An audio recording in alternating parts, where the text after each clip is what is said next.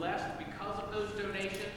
We were able to, once we get all of the backpacks to Zero Gravity, we were able to distribute 55 full backpacks with all of the materials needed that's required by the elementary school system to children in our community.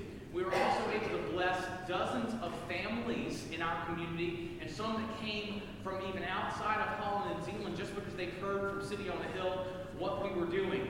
We also were able to bless Africa's Child with donations, and hopefully those donations will return to dollars that will go toward adopting children who can be twice adopted into a loving family, but also adopted into God's loving family. We were able to help out his harvest stand, Holland Rescue Mission as well. Tons of people, and I want to give you thanks on behalf of Chanel, Tyrese, Darisha, Shadarika, Dariasia, Derek, Shakira, Carmen, David, Xavier, Christian, Vanita, Nate, Shayna, Blanca, Estella, Nayeli, Sylvia, Valerie, Ader, Layla, Catherine, Tyler, Cadence, and Abigail, Michael, Dominic, Laura, Tyler, Jada, Jennifer, Paul, Jackson, Calvin, Louie, Chanel, Tyrese, I already said them, Teresa and her 2 children and her nephew and her daughter, Sheila, Jeremy, Adam, Deshay, and Jay, to not even mention those who we blessed through Barnabas extending our welcome to them through the backpacks and the clothes that they came and picked up as well. And on behalf of Kevin Beaning and Zero Gravity, Sarah, Chris, Bryce, Abigail, Sawyer, Liam, and Layden, they thank you as well. Operation Blessing truly gave us the opportunity to bless our community. I applaud you for all the sacrifice that you went through, all the shopping that you did for school supplies, all the needs that you were able to meet. Can you give God praise for that? I'm glad that our community knows that we want to bless. And we were able to say that. Plus, we're going to have good relationships with these outreach arms, Barnabas with Harvest Stand Ministries as well, because of what we were able to do. So thank you for your efforts with Operation Blessing. Like I told you, the Holy Spirit has written an entire letter on forgiveness and reconciliation in the book of Philemon. Last week, you can go ahead and put me up there, Marty, last week we discovered that a difficult human conflict is a great place for the gospel. There is some gospel that God wants to see happen every day of our lives. That's what we looked at in verses 8 through 16 last week. Verses 17 through 22, we're going to discuss, next week in Philippians chapter 2, Pastor Jeremy is going to lead us into communion, and he's going to share the greatest barrier to unity. I'm jealous for this pulpit, but I'm going to give it up for a week of vacation as Pastor Jeremy leads you into communion with Philippians chapter 2 about being other-centered, not doing anything out of selfish ambition. It ties right into the Live Well series, what we've been talking about in the book of Philemon. But today, we're going to discover the great demand of the gospel upon those who champion its power to change relationships. You're about to get a definition of the word reconciliation right in this video. Only the gospel can enable us to fully receive each other. Will you take a look at this video that we have? It's by Scripture Read, and they put these things up on YouTube, and you can look for Scripture Read on your computer at home. It may even help your family become more acquainted with books of the Old Testament. They do even the hard stuff. They do the book of Hebrews. It's fantastic. Will you take a look at this video summary of the book of Philemon?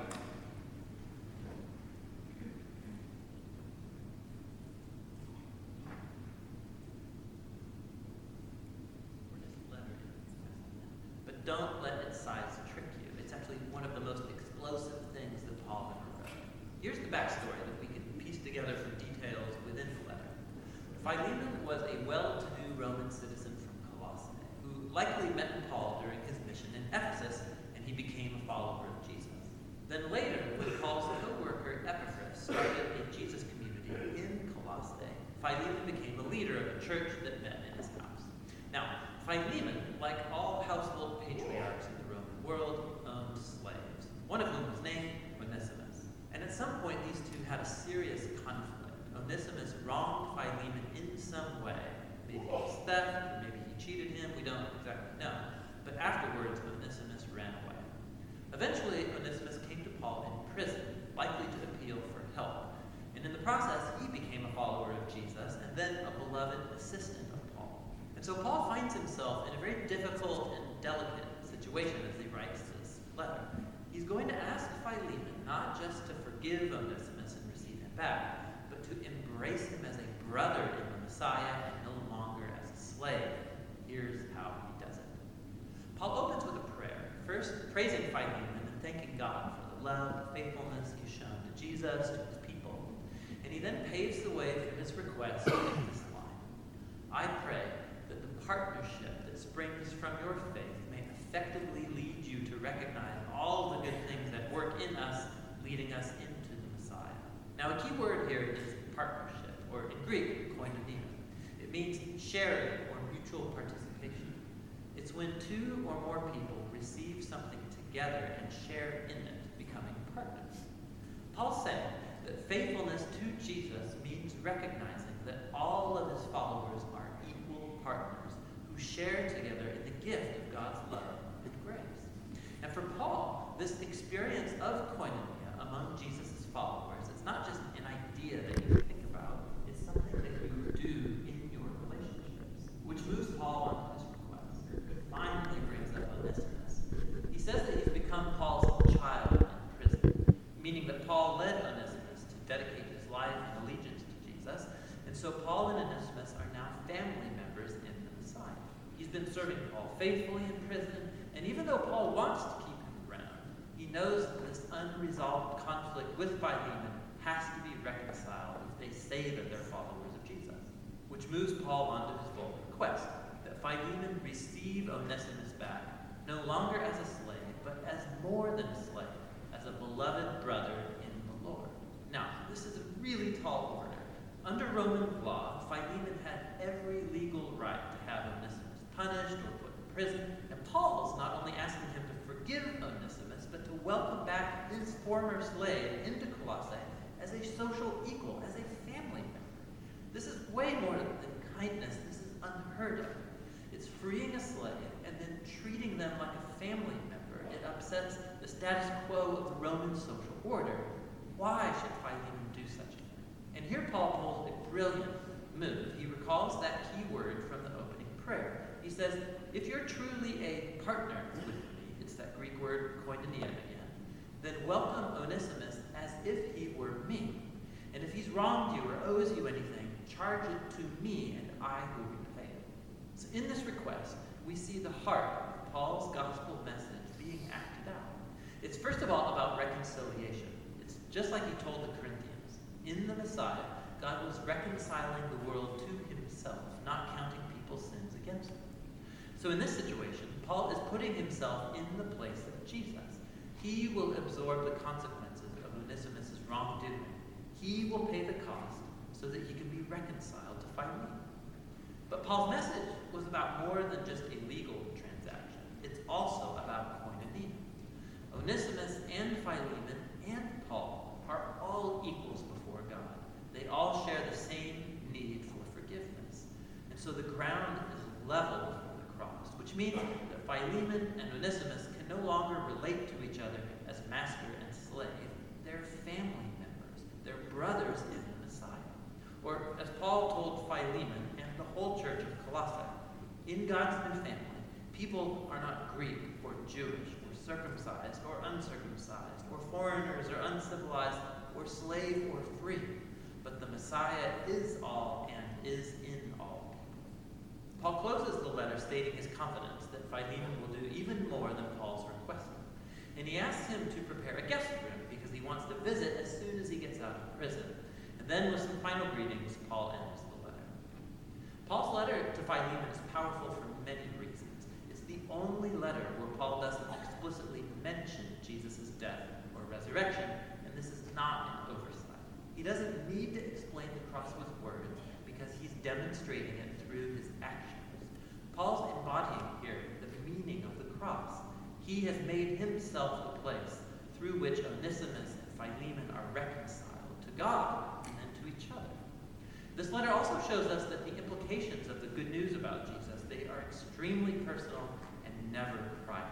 The fact that Philemon and Onesimus are now brothers in the Messiah, it makes their master-slave relationship totally irrelevant.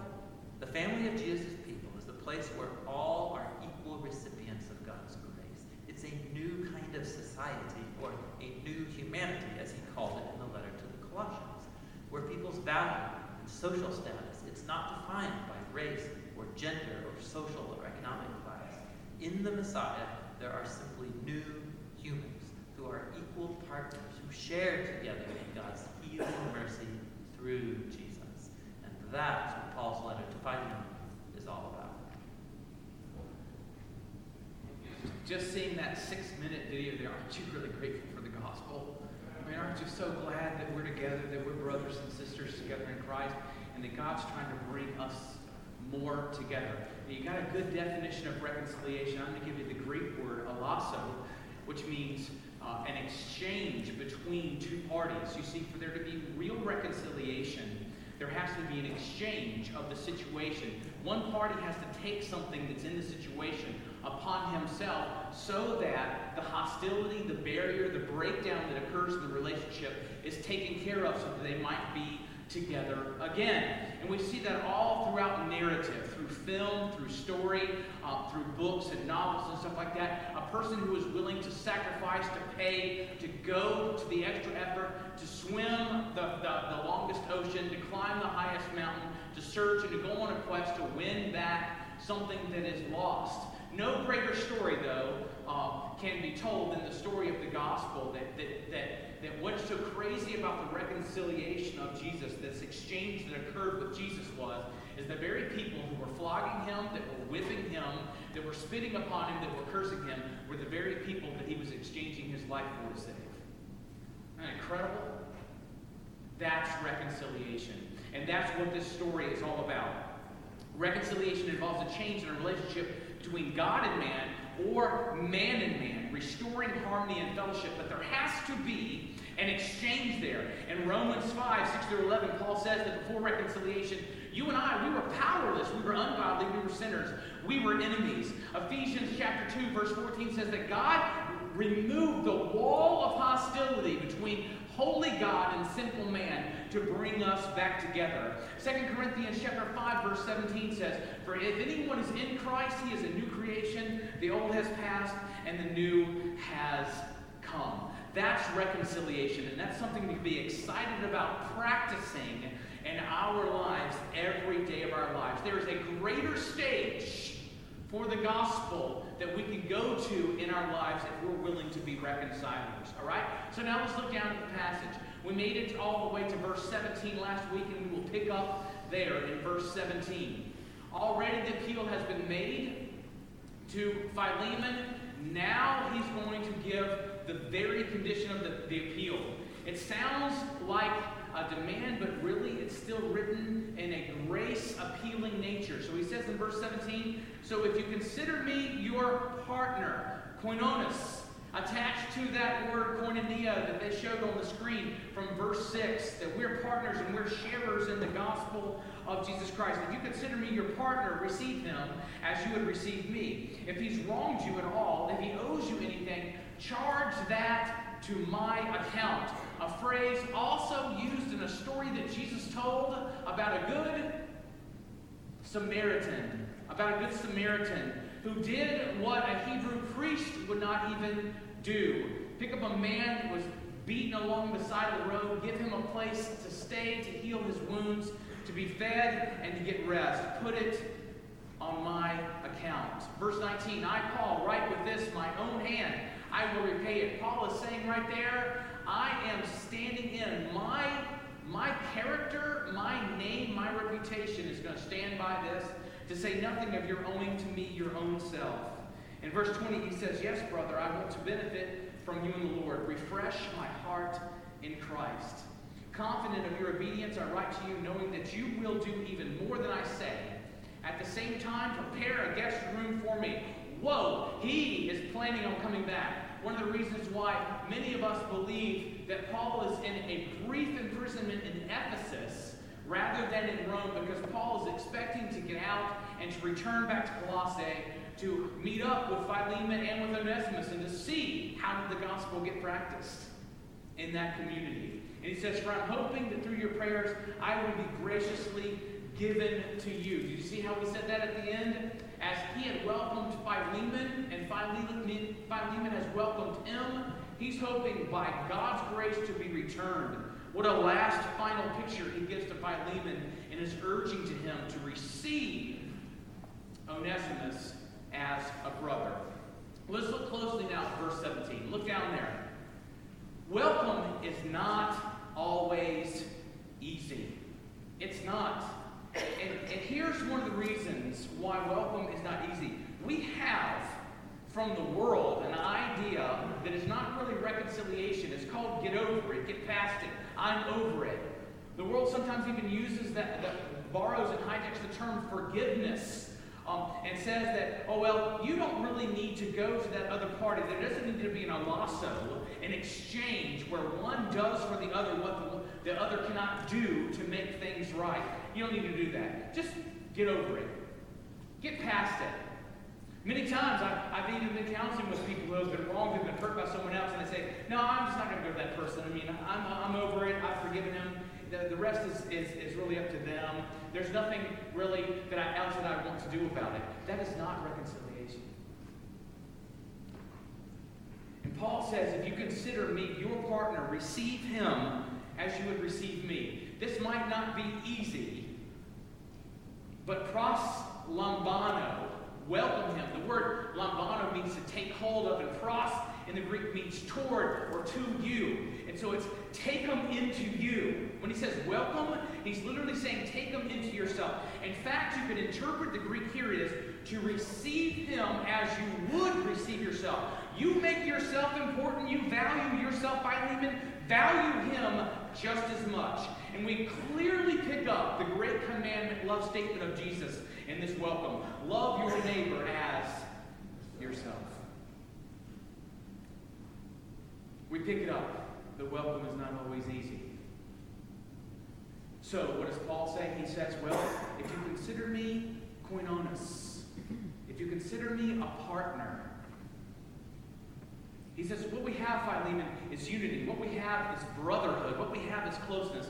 What we have is pros lambano. We have welcome with each other. And in a world where everyone is watching to see if the gospel really changes the way that we behave, welcoming people who normally would be enemies is a radical notion. Just look around you. How are people treating enemies these days? Shouting them down, locking them out, grinding them to powder, and dancing on their graves. That's how people are dealing with enemies today. Our nation is filled with hostility and demand. I demand my right. I demand my right over you. If I have to crush you to get that right, I will do that. What seems to be the most popular method of handling differences today is to label your enemy as an unforgivable enemy, not worth taking to yourself. Not worth valuing as you would value yourself being received. Last November, I went up to Lansing to the State Board of Education to address the board on a very dangerous proposal that remains dangerous, by the way, concerning sexuality, gender identity, and the rights of parents as guardians of their own children. I was given 3 minutes to address the board, and since 400 people registered to speak to the board, I'm going to say that 3 minutes was probably a generous allotment. I was number 282, so I waited for 4 hours in a very tense lobby downstairs because there wasn't enough room in the meeting hall for all of us. I could not get to the actual room where they met until number 151 had spoken because there just weren't enough seats to accommodate us. So I listened to numbers 152 through 281 as I awaited my opportunity to speak. I heard gay, lesbian, transsexual, gender non-conforming people tell stories of great mistreatment by Christians. Now, of course, They had a different definition of love, which said, accept me the way that I am. Love is you letting me be exactly who I am and who I want to be.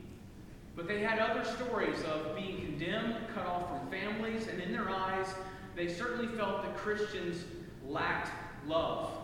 In fact, in the first couple hours that I was there, it seemed like two very opposing forces were there. Christians were huddling in certain sections and talking with each other. There was even a prayer and worship meeting that occurred outside, but there was very little taking in of an enemy anywhere in that lobby. So it's hard to apply the gospel of Jesus Christ where it's not wanted. It's hard to speak to someone who calls you a bigot and calls you an enemy of their life. I had 7 pages of written material that I kept on shrinking down as I heard these other stories and cutting out if someone else had already mentioned something that I had written. But then, by the time I got there as number 282, I had to take the majority of my time to apologize to this group of people that are dearly loved by God on behalf of the church. I had to explain that the dialogue that day about gay rights, that it related first to the gospel, first and foremost because everyone was asserting their rights. Everyone was claiming rights, and yet Jesus had laid down his rights for all of the people that were in that room. Regardless of the rights that they were asserting, something radical, a lasso, had already taken place, and that was Jesus laying down his own life for the lives of everyone in the room. I came there wanting to push back. I came there wanting to give good arguments against this proposal. I wanted to defend my little community of Zeeland and our school system. But really, I left wanting to give up anything to save souls. I left wanting to just win one of those people to Jesus. Welcome is not always easy. And yet, look at the welcome that Jesus performed for us in the first gospel substitution. The first exchange that ever occurred, reconciliation was initiated by God. The scripture says that God in Christ was reconciling us to himself. God welcomed the substitutionary atonement of his Son in our lives. The first welcome extended to us by God is through Jesus Christ, who made it possible for God to welcome us to himself. When God looks at the Christ-receiving Christian, the person who has, by faith, received the grace that God has to offer through the substitutionary atonement of Jesus for sin, Jesus taking on my sin upon himself so that I might live forever with God. When God sees that, he sees Christ's work. He sees his cleansing blood. 1 Peter 1:18 and 19. You were ransomed from the futile ways inherited from your forefathers, not with perishable things, such as silver or gold, but with the precious blood of Christ, like that of a lamb, without blemish or spot. Take a look at 2 Corinthians chapter 5, verse 21 on the screen. For our sake. You get the idea of Lombaso there? You get the idea of exchange, reconciliation? For our sake, he made him to be sin who knew no sin, so that in him we might become the righteousness of God. Who did the exchange? Jesus did the exchange. The substitutionary atonement of Christ is the gospel to us. We were welcomed to the Father through Jesus doing what we could not do. Now look at 1 Peter 3:18. For Christ also suffered once for sins, the righteous for the unrighteous. What an exchange. That he might bring us to God, being put to death in the flesh, but being made alive in the Spirit. We have found somehow a barely sanctified position of forgiving someone or getting over someone or getting past something without offering welcome. There have to be two parties for one party to receive to himself another. Come on, let's be like Jesus, and let's go to that other party. If you want to be, as Paul is calling Philemon here this morning, if you want to be a gospeler Well, the gospel, once welcomed, it causes welcome sinners to come to God. It calls them to Jesus' welcome. Even people who have sinned against us, when we display the gospel, it welcomes them to God. But when you're a gospeler, like Paul says here, you see that a small payment is in view of an immense cost. A small payment is in view of an immense cost. Look back down now to verses 18 and 19. If he has wronged you at all right? Paul's covering it all. If he's wronged you at all, Christ died for all of the sins of the world. If he has wronged you at all or owes you anything, charge that to my account.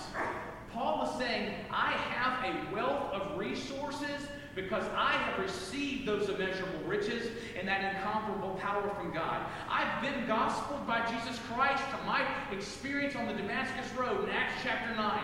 I have received immeasurable riches of God's grace, and therefore, by account, and he really is talking about a financial account there, he really is willing to pay real money, real cost, to gospel Philemon, so Philemon might be encouraged even more to gospel Onesimus. He says, charge it to my account. And then in verse 19, he says, I, Paul, write this with my own hand, I will repay it, to say nothing of you owing me even your own self. He's not guilting there, he's not shaming there, he's trying to show the massive difference of this small expense, this small payment in view of an immense cost that was already paid. I mean, you got gospeled. All of your sins got taken away by one, Jesus, who took away your sins. Should not the gospel in me guarantee that I'd be a forgiving person? That I would forgive like Jesus forgives? Should not the gospel seek to overthrow my societal perspective in any way? If I see people in a certain class of rich or poor, young and old, Jew or Gentile, indigent or immigrant, mustard eater or happy person, shouldn't the gospel in me guarantee that I'd be a reconciler? He says, I'll pay. Paul says, I'm not going to call you to anything that I wouldn't be called to myself. I'll pay. Charge it to my account. He's willing to do exactly what the Good Samaritan was willing to do. Onesimus is helpless to change his situation. Think about it. Someone other than Onesimus must pay to make this right. Even if he were to return to his master and promise to pay an even greater debt than one that was secured against his slavery. Even if he were willing to work even harder and promise to give more work and service to his master, there is still the humiliation, the embarrassment of the offense in the first place. So Paul reminds Philemon that since his sins were paid by another, Jesus, he's willing to pay for another's sins. What kind of encouragement must that have been to Philemon? Is now all he has to do now is a completely spiritual act. Welcoming isn't easy, but it's a small payment in view of the immense cost that was paid by Christ. As a partner to the gospel, Paul is saying, I'll pay a price that's worth it. I'll pay, it's pennies to me, Philemon, to have you two restored and to be brothers in the Lord and to be partners in the gospel together. He's speaking from the heart of a Christ follower who knows that Jesus paid the price that he could not pay. When we see the gospel in light of all the wrongs and the offenses that we have experienced, isn't it a small price to pay in order to change the entire equation with someone else and to point them to the immeasurable riches of God's grace? Don't you want to point people to something higher, something bigger, something more immense? N.T. Wright says this. He says, mercy owns most praise when anger is fully justified. You and I we have been wronged. You and I, we have been sinned against. Husbands and wives, you know how I start out premarital counseling with new subjects? I say, hey, turn to your fiance right now and say, baby, I love you. And she goes, baby, I love you. Baby, I love you. Now, I'm going to sin against you more than anyone else in your life. That's life. We do get wronged. We do get sinned against. But how endless is the source of God's grace that we can dip into? Because mercy owns most praise when anger is fully justified. Paul says, Philemon, I know he's wronged you. And you'd be justified in being angry. No one is saying that Philemon was not incredibly, embarrassingly wrong. He would have been right to be angry. He would have been justified. But Paul goes beyond justification to grace. And he rejoices in the gospel requiring a great reversal of fortunes. If you remain locked in an unforgiving heart today, Christian, hear God. Listen to the Holy Spirit here this morning if you're listening on the podcast. If you count the price too high to forgive, would you? The gospel pleads with you here this morning. Would you today look at the price that God paid for your own sins? Again. And then consider the cost again. And see if the price just got a whole lot lower. That's a small price compared to the immense penalty that Jesus paid for us. And thirdly, Paul's going to speak about refreshing that can only occur in Christ. Refreshing that can only occur in Christ. He says, yes, brother, I want some benefit from you in the Lord. Refresh my heart in Christ. There's something in Jesus that's going to occur. This reconciliation thing, it's all about Jesus. It's in Jesus. This forgiveness thing, it's all in Christ. You dip into the gospel, you dip into an endless resource. People who forgive, they remind us of the unlimited forgiveness of God, the unlimited wealth that they have of the grace of God to empower them. People who welcome those who previously wronged them are ones who demonstrate the power of the gospel and the limitlessness of its riches. Isn't it refreshing to drink living water? To drink water that keeps on refreshing your soul? Peter even said in his second sermon in Acts chapter 3, verse 19, he says, therefore repent and return so that your sins might be wiped away in order that times of refreshing may come from the presence of the Lord. God's a refresher. Oh man, how great to receive refreshing from God. Look at Ephesians 1 up on the screen. He says, I pray that the eyes of your heart may be enlightened, so that you will know what is the hope of his calling, what are the riches of the glory of his inheritance in the saints, and what is the surpassing greatness of his power toward us who believe. These are in accordance with the working of the strength of his might, which he brought about in Christ, when he raised him from the dead and seated him at his right hand in the heavenly places. Wow. Incredible power that we have from Christ. May the eyes of our heart be enlightened, be refreshed by the gospel. And how refreshing when we experience grace. My final illustration this morning, it comes from really, I would say, a very unlikely source. A source that usually only displays combative attitudes. It comes from a political source. It comes from Fox News that I read last night. It's the story of Angel Holscher Hatfield, who identifies with a young, unwed teenager named Maddie, whose private Christian school refused to allow her to walk to receive her diploma because she became pregnant before graduation. And here's what Angel says. While I understand the school's desire to teach their students lessons about the consequences of sin, sin has consequences. Sin has consequences. Don't sin. Don't have sex before you're married. Sex is an act of marriage. There's no such thing as premarital sex. She says, while they wanted to teach the students maybe a lesson about sin, I also think the events of her life could have provided students with a lesson about grace. The grace that caused Jesus to tell a woman in sin neither do I condemn you.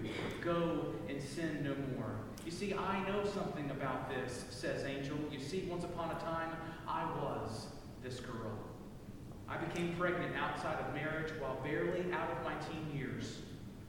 Rebelliousness had set in, and I skated in sin, believing the big lie that there were more pleasures to be found out in this world than in God. And driven by fear, I hid my pregnancy for 5 months, and I knew that the shame and the guilt that I carried would only amplify, plus usher in condemnation once others learned my secret. Was I really up for this exposure? Like Maddie, I was raised in a Christian home where we upheld Christian principles and we embraced biblical values. In fact, my father was a pastor. And this further enhanced my anxiety as I struggled to tell my parents about my pregnancy. It weighed heavily on me, especially in knowing that another decision, a secret one, not to have my baby, could rid me of all of that shame. The day I finally mustered up the strength and the courage and confided in my father, something extraordinary happened.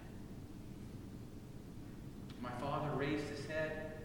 My father's shoulders sagged and hung his head. Momentarily, we sat in silence, with me holding my breath, awaiting his reaction, wearing the weight of that certain disappointment and maybe immediate anger. Then there was this indescribable and overwhelming feeling of shame that was washing over me in waves during that silence. My father raised his head and he looked at me with tears in his eyes. And he said, "Honey, I am disappointed. I am." And then it was my turn to hang my head. "And you've made 4 choices which now have consequences," he continued. "It won't be easy, and there will be struggles and a hard path ahead of you, but I love you. And now I figure I've been given even more to love." Wait, what? My mouth was agape. Before I could respond, my father got up from his chair and he reached over and he wrapped me in his arms and simply held me. He took me into himself. It was just what I needed and not anything that I expected. And tears ran down my face. "I'm so sorry, Dad. I'm so sorry. Will you forgive me?" Of course. What I encountered was something that I'd never fully grasped before, though I'd been taught it for years.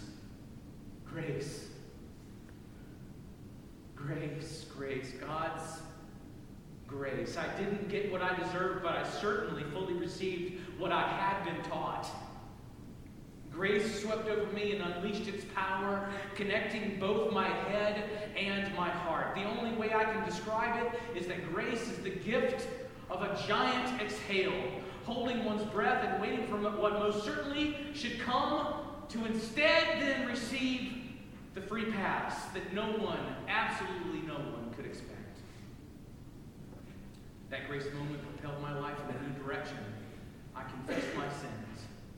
I cleaned up my act, and I charted a new course, fanned by the winds of grace and truth that was spoken to me in love. Did you love that?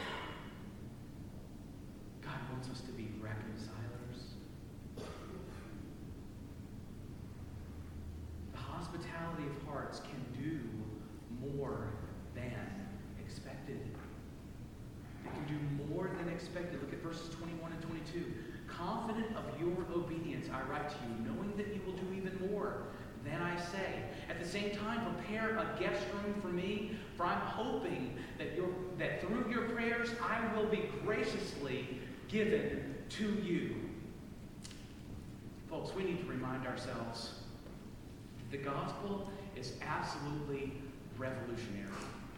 Revolutionary. It's an overthrower. It's an overruler. The gospel says, "Hey, Clint, check yourself. You're angry. You're vengeful. You want justice. Wait a second. Where does Jesus fit into this? Where does he overrule the immediate thoughts of your heart and empower you to refresh another. Be reminded, Clint, of the great price that Jesus paid for you, so that the price of the gospel will call you to pay something that you would gladly pay to yourself. But now you pay to take someone else in. First Baptist Church of Zeeland, we should be held accountable to the gospel. Just as Paul is saying here, I'm going to come there and I'm going to be received back to you. I'm going to check out how the gospel worked out here. We should be held accountable to the gospel. Are we welcoming each other? Are we welcoming those whose sins would separate us back into the crazy love fellowship of the church? Who's telling you right now to be Jesus? Who's being Jesus to you? Who's calling you to live by grace? Let me take it to our neighborhood. Pastor Jeremy is going to come up and he's going to lead us in worship for a moment. We're going to respond to God. We are partners, and there are so many wins out there. And which win do you want? Do you want the single win that doesn't involve any type of an exchange? That's a hollow victory. How are we together taking life to the greater stage of the gospel?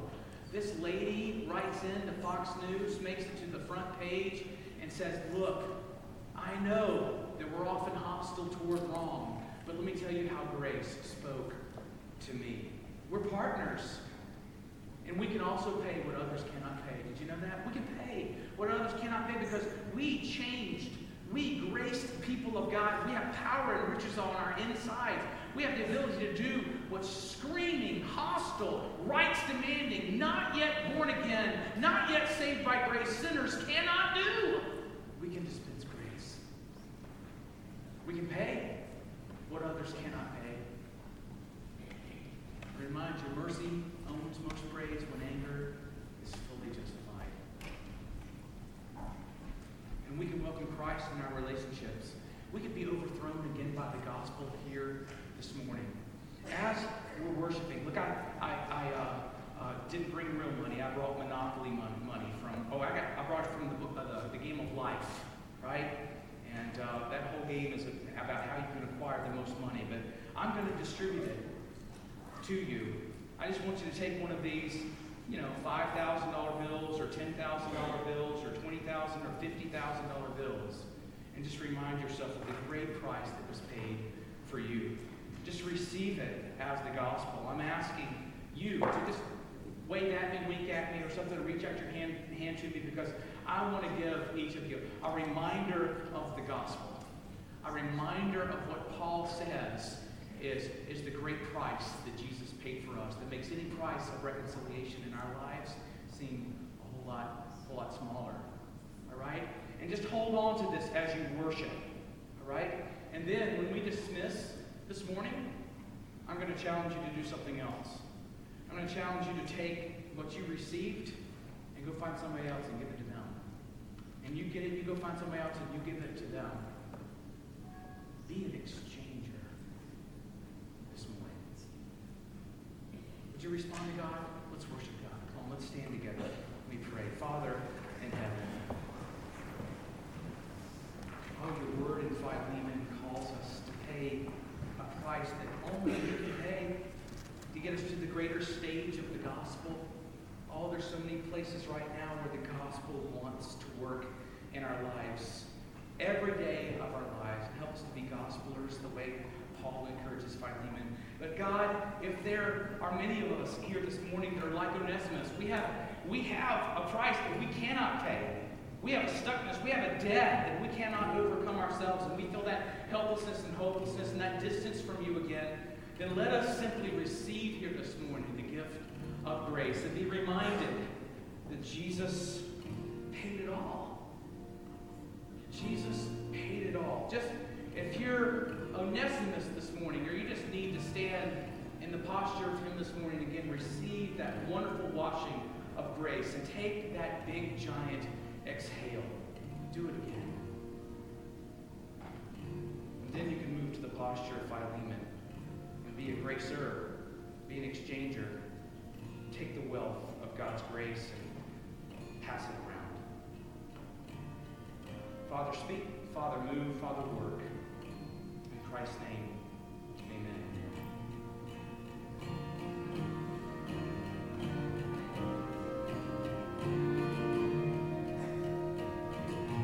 Partners, we're sharers, we're koinonoses or something like that. I don't know the plural of koinonos. But we are probably nous, koinonos, right? But we're partners, we're sharers in the gospel. And so now, have Bridge Fellowship time. It's just 10 minutes to 11. Got 15 minutes before adult life classes really get rolling. And walk around. And I dare you to do more than just trade. I dare you to go to somebody you don't know. I dare you to go to someone you don't normally speak to and say, hey, look, in view of the price that Jesus paid for me, I pay to have you back. I pay to bring you back to the gospel. I would. Or quote a scripture. Or just say, hey, look, I just want to be a sharer with you. Say something that really draws you to that person. Welcome them in the name of Jesus. Proslambano, take them to yourself. You do that? Those of you who are checking out the new community down in the gym, we are going to start at 11:10 this morning because we're this is our first week of beginning to form in small groups, and we want to get you there for that. If you want to see all the things that happened with Operation Blessing yesterday, Heather Eccles' Facebook page and my Facebook page both have a video of what occurred, and you can go and see how your giving blessed others. Next week, we have church at 10 a.m. because it's Labor Day Sunday, 10 a.m. without adult life, youth, or children's classes afterwards. So don't forget that. We start at 10 next Sunday. All right? Let's pray. God in heaven, who went to a great expense to bring us back to yourself, Heavenly Father, through your Son, Jesus. We're so glad that you proslambanoed us, that you welcomed us to yourself. We're so glad that Jesus, who for the joy set before him, endured the cross, scorning even its shame, so that we might become the righteousness of God. We're so glad that you exchanged, Jesus, yourself, the righteous for the unrighteous. And in that exchange, true reconciliation occurred. And with that, we leave with praise on our lips. Let's all say praise the Lord together, church. Praise the Lord. God bless you. Amen.